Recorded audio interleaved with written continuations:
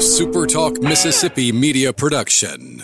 Find your new ride at Kia Macomb's all-new location at the corner of I-55 and Highway 98. Come find out why Macomb loves Kia Macomb at the corner of I-55 and Highway 98. Right on the corner, right on the price. Welcome in and happy SEC schedule release day to those of us who are getting to celebrate tonight. 6 o'clock if you're listening on Wednesday. This will get published on Wednesday early afternoon is the goal. But anyway, 6 o'clock, SEC Network. And if you don't feel like watching it, the schedule is going to get posted on social media like immediately thereafter. But yes, you get your 2024 schedule. The Ole Miss and the rest of the SEC 2024 schedule released tonight. And we know that you are guaranteed to get either Texas or Oklahoma. You're going to get one of the two new ones, as reported by Peter Burns earlier today. So looking forward to that. We are going to do that live stream tonight, 8 o'clock. 8 o'clock on Wednesday night, we're going to do the live stream. If you don't join live, the whole thing will be posted right here on this feed. So you don't have to join me live. I would like for you to, but if you don't, it's cool because I will just post the entire thing right here, reacting to the schedule release. Obviously, we'll look closely at Ole Miss's and then the rest of the SEC as well. So hope you'll join me then. If not, just subscribe here, stay right here, and you will get to listen to it on tomorrow's show. Today, though, we are talking about the women's basketball coach, Coach Yo, and her contract talks. And there was an article that came out, or a column, not an article, distinct difference between the two, that came out yesterday from one of the Ole Miss team sites, talking about the contract extension and how the talks have kind of hit a wall. And there was some commentary. Obviously, it's a column. There was some commentary. And I disagree with basically every word that was written. I was not aware that there was a contentious contract dispute going on here. I had no idea.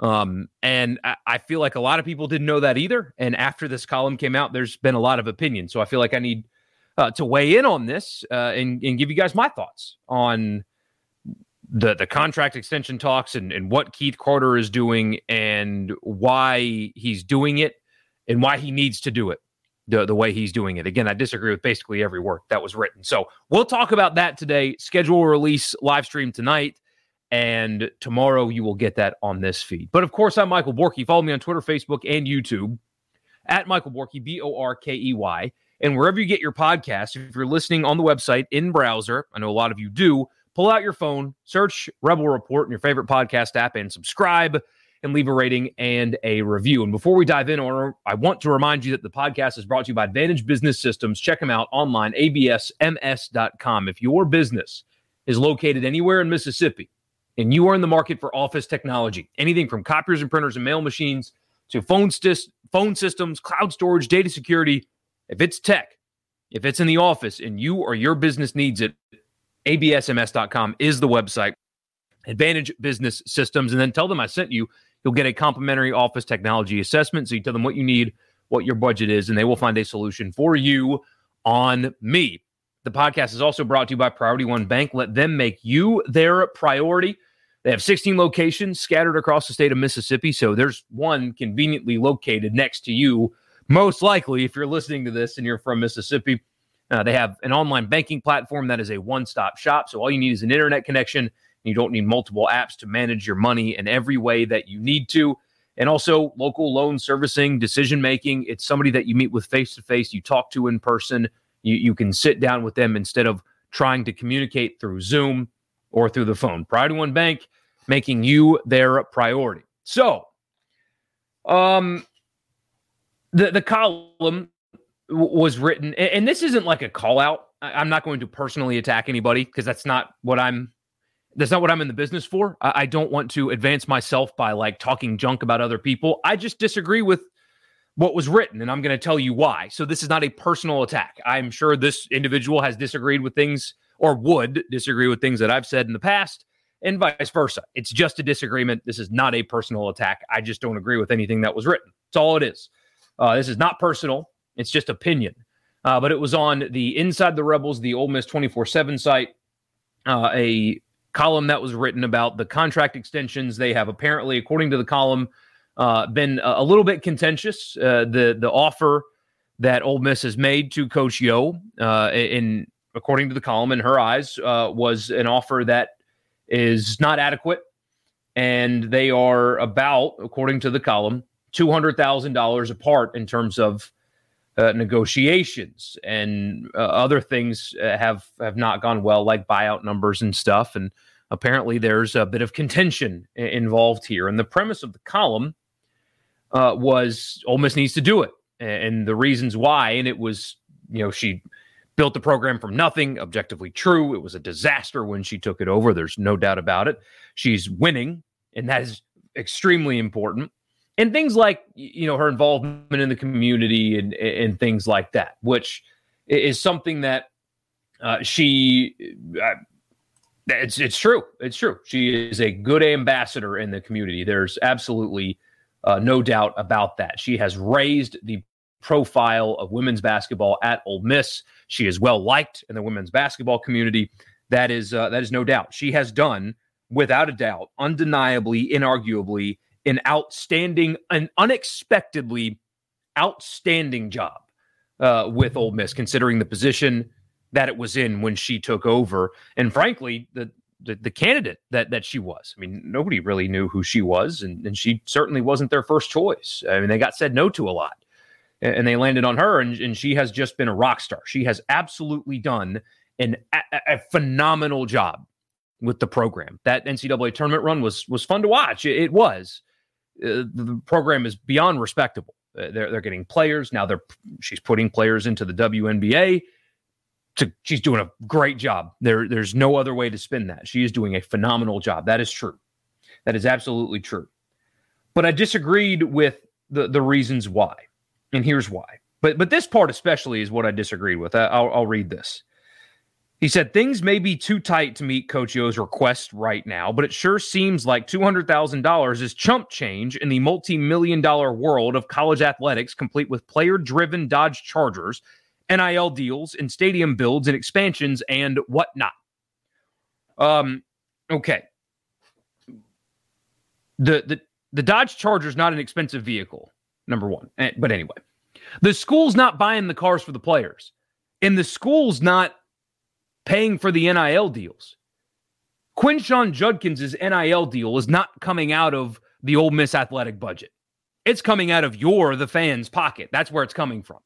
If a player is driving a car, it's coming out of the fans' pocket. That's where it's coming from. That's where the NIL deals come from. That's where the cars come from. Keith Carter doesn't have to factor that into his budget that, got to pay Quinshon. Got to pay Matt Morrell. Got to pay Jackson Dart. So that's going to come out of this line item in the budget.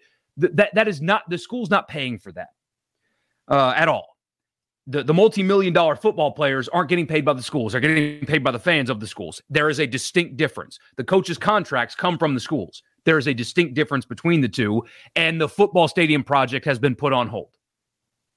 I know they've torn down and are currently rebuilding the softball stadium for $30 million, but the football stadium project's been put on hold.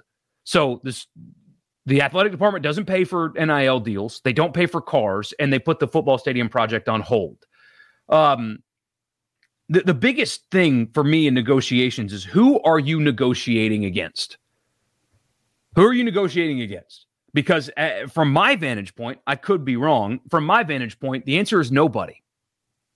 You're not competing against anybody right now. And what you don't want to get in the business of doing is what Ross Bjork did at Texas A&M, where a few weeks before the season begins, you give Jimbo Fisher, who had underachieved, a $1.5 million raise in a contract extension when you weren't competing against anybody for his services. Lane Kiffin got a fat raise because Auburn tried and almost successfully hired him. That's why that went down the way it did. If Auburn didn't exist, if nobody at all was pursuing Lane Kiffin, then he would have just gotten his contract rolled over out to an additional year. But because of the presence of Auburn, that's why Lane Kiffin got a fat raise. There's your difference. But there's an even deeper difference than that. We'll get to in a second. But yeah, I really didn't like that argument. I think it's just wrong. It's on top of the fact that the football players are the reason why the women's basketball program is funded, the school's not paying for their cars and their NIL deals. This is a decision that cannot be made with emotion. It cannot be made with emotion. And this, it's just $200,000. That's easy to say when you're not the one that is doing the budget. Because currently, right now, as I understand it, she's got a top 15 salary in the sport. Right now, already. Got a top 15 salary, give or take. The contract that has been offered would put her, I believe, closer to 10 than 15, if I understand the negotiations correctly. But I think it is safe to say that she's in the top 15 in the United States of America, in the top 15 in salary, already on the table. And it is a sport, right, wrong, or indifferent. It is a sport that loses millions of dollars. It is a sport that loses money. And no, not every decision when it comes to coaches and salary and stuff like that can be made on economics alone. Because Mississippi State, for example, when they were making their runs and going to the Final Four and playing for a national championship and losing to Notre Dame, they heavily invested in that program. And it still lost money. But I think that everybody, all the fans involved were happy with their investment into women's basketball despite it losing money. There are more things at play in college sports like women's basketball than just dollars and cents in economics. Because the women's tournament does do well. It doesn't do anywhere close to the same as the men, but it does do well. When you're successful in the women's tournament, there is a benefit to the school. Certainly. So it can't just be an economics decision. But when you're already in the top 15 in salary, when you're already there, it changes the conversation. In a sport that loses millions, you're already in the top 15 and you're not negotiating against anybody. What would be the reason to give even more of a raise if you're Keith Carter? Because right now, fans are asking and they are getting, fans are demanding and they are getting top dollar investment in football, men's basketball, and baseball. And as you guys know, football pays for everything. Men's basketball helps, and at Ole Miss, baseball pays for itself with a little extra. And there are very few schools that can say that around the country in baseball. But football pays for everything. Basketball helps, and baseball pays for itself on a general principle. Now, Kermit Davis's program the last couple of years was not as economically beneficial to Ole Miss as it will be this year. The economics of basketball at Ole Miss is going to change dramatically already because nobody went to the men's games. But fans are demanding, and they are getting top dollar in football. You've got top 15 commitment for coaches' salaries and everything in football. Chris Beard's making, and Keith Carter had to take a risk on him, but the NIL is there with men's basketball, and the coaching salary and stuff is there in men's basketball. In baseball, you invest more than basically everybody else in the country. There are some people that are on your playing field from a university investment.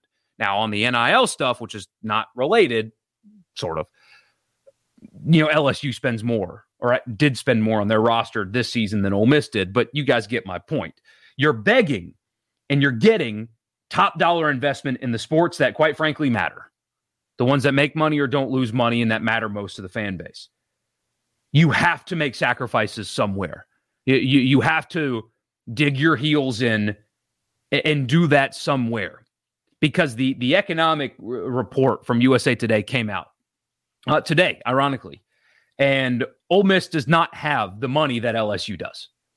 Ole Miss does not have the money that Alabama does, that Georgia does. Ole Miss is at a financial disadvantage compared to their peers when it comes to how much revenue the school generates. And they are trying, and I would say successfully, they are trying to compete with Texas, who's coming to the SEC, who literally made $100 million more in revenue than Ole Miss did in 2022. Alabama made $214 million. By the way, Ole Miss is 30th in the country at $133 million in revenue. And their expenses outweighed their revenue in 2022. I think a lot of that has to do with basketball. But either way, Ole Miss made $133 million in 2022, according to this report. Texas is at 240. Alabama's at 214. Georgia's at 203. LSU is just under 200. Texas A&M is at 193. Texas A&M, $60 million more than Ole Miss. Florida's at 190. Oklahoma about to join the SEC's at 177. Auburn's at 174. Kentucky's at 159. Tennessee's at 154. Arkansas's at 152. So even Arkansas, again, last year, I think that's going to change some because of basketball, but either way, $20 million more than Ole Miss. South Carolina, $10 million more than Ole Miss. And so when you're looking at it this way, and you want Ole Miss to compete with all of those programs, they can't do it sport for sport for sport for sport for sport. They cannot do it. It is not economically feasible. It is impossible. You cannot do it. And so when you're already paying a top 15 salary for a sport that loses millions, you cannot continue to just fork money over when the fan base is rightfully demanding they pay top dollar in the sports that matter most. It would be different if she was underpaid. It would be different if she was underpaid. $400,000 or whatever. Dead last in the SEC. I get it. Truly, I do. But when you're talking about somebody that makes top 15 money in the country, you cannot afford to just, here's $200,000 more dollars.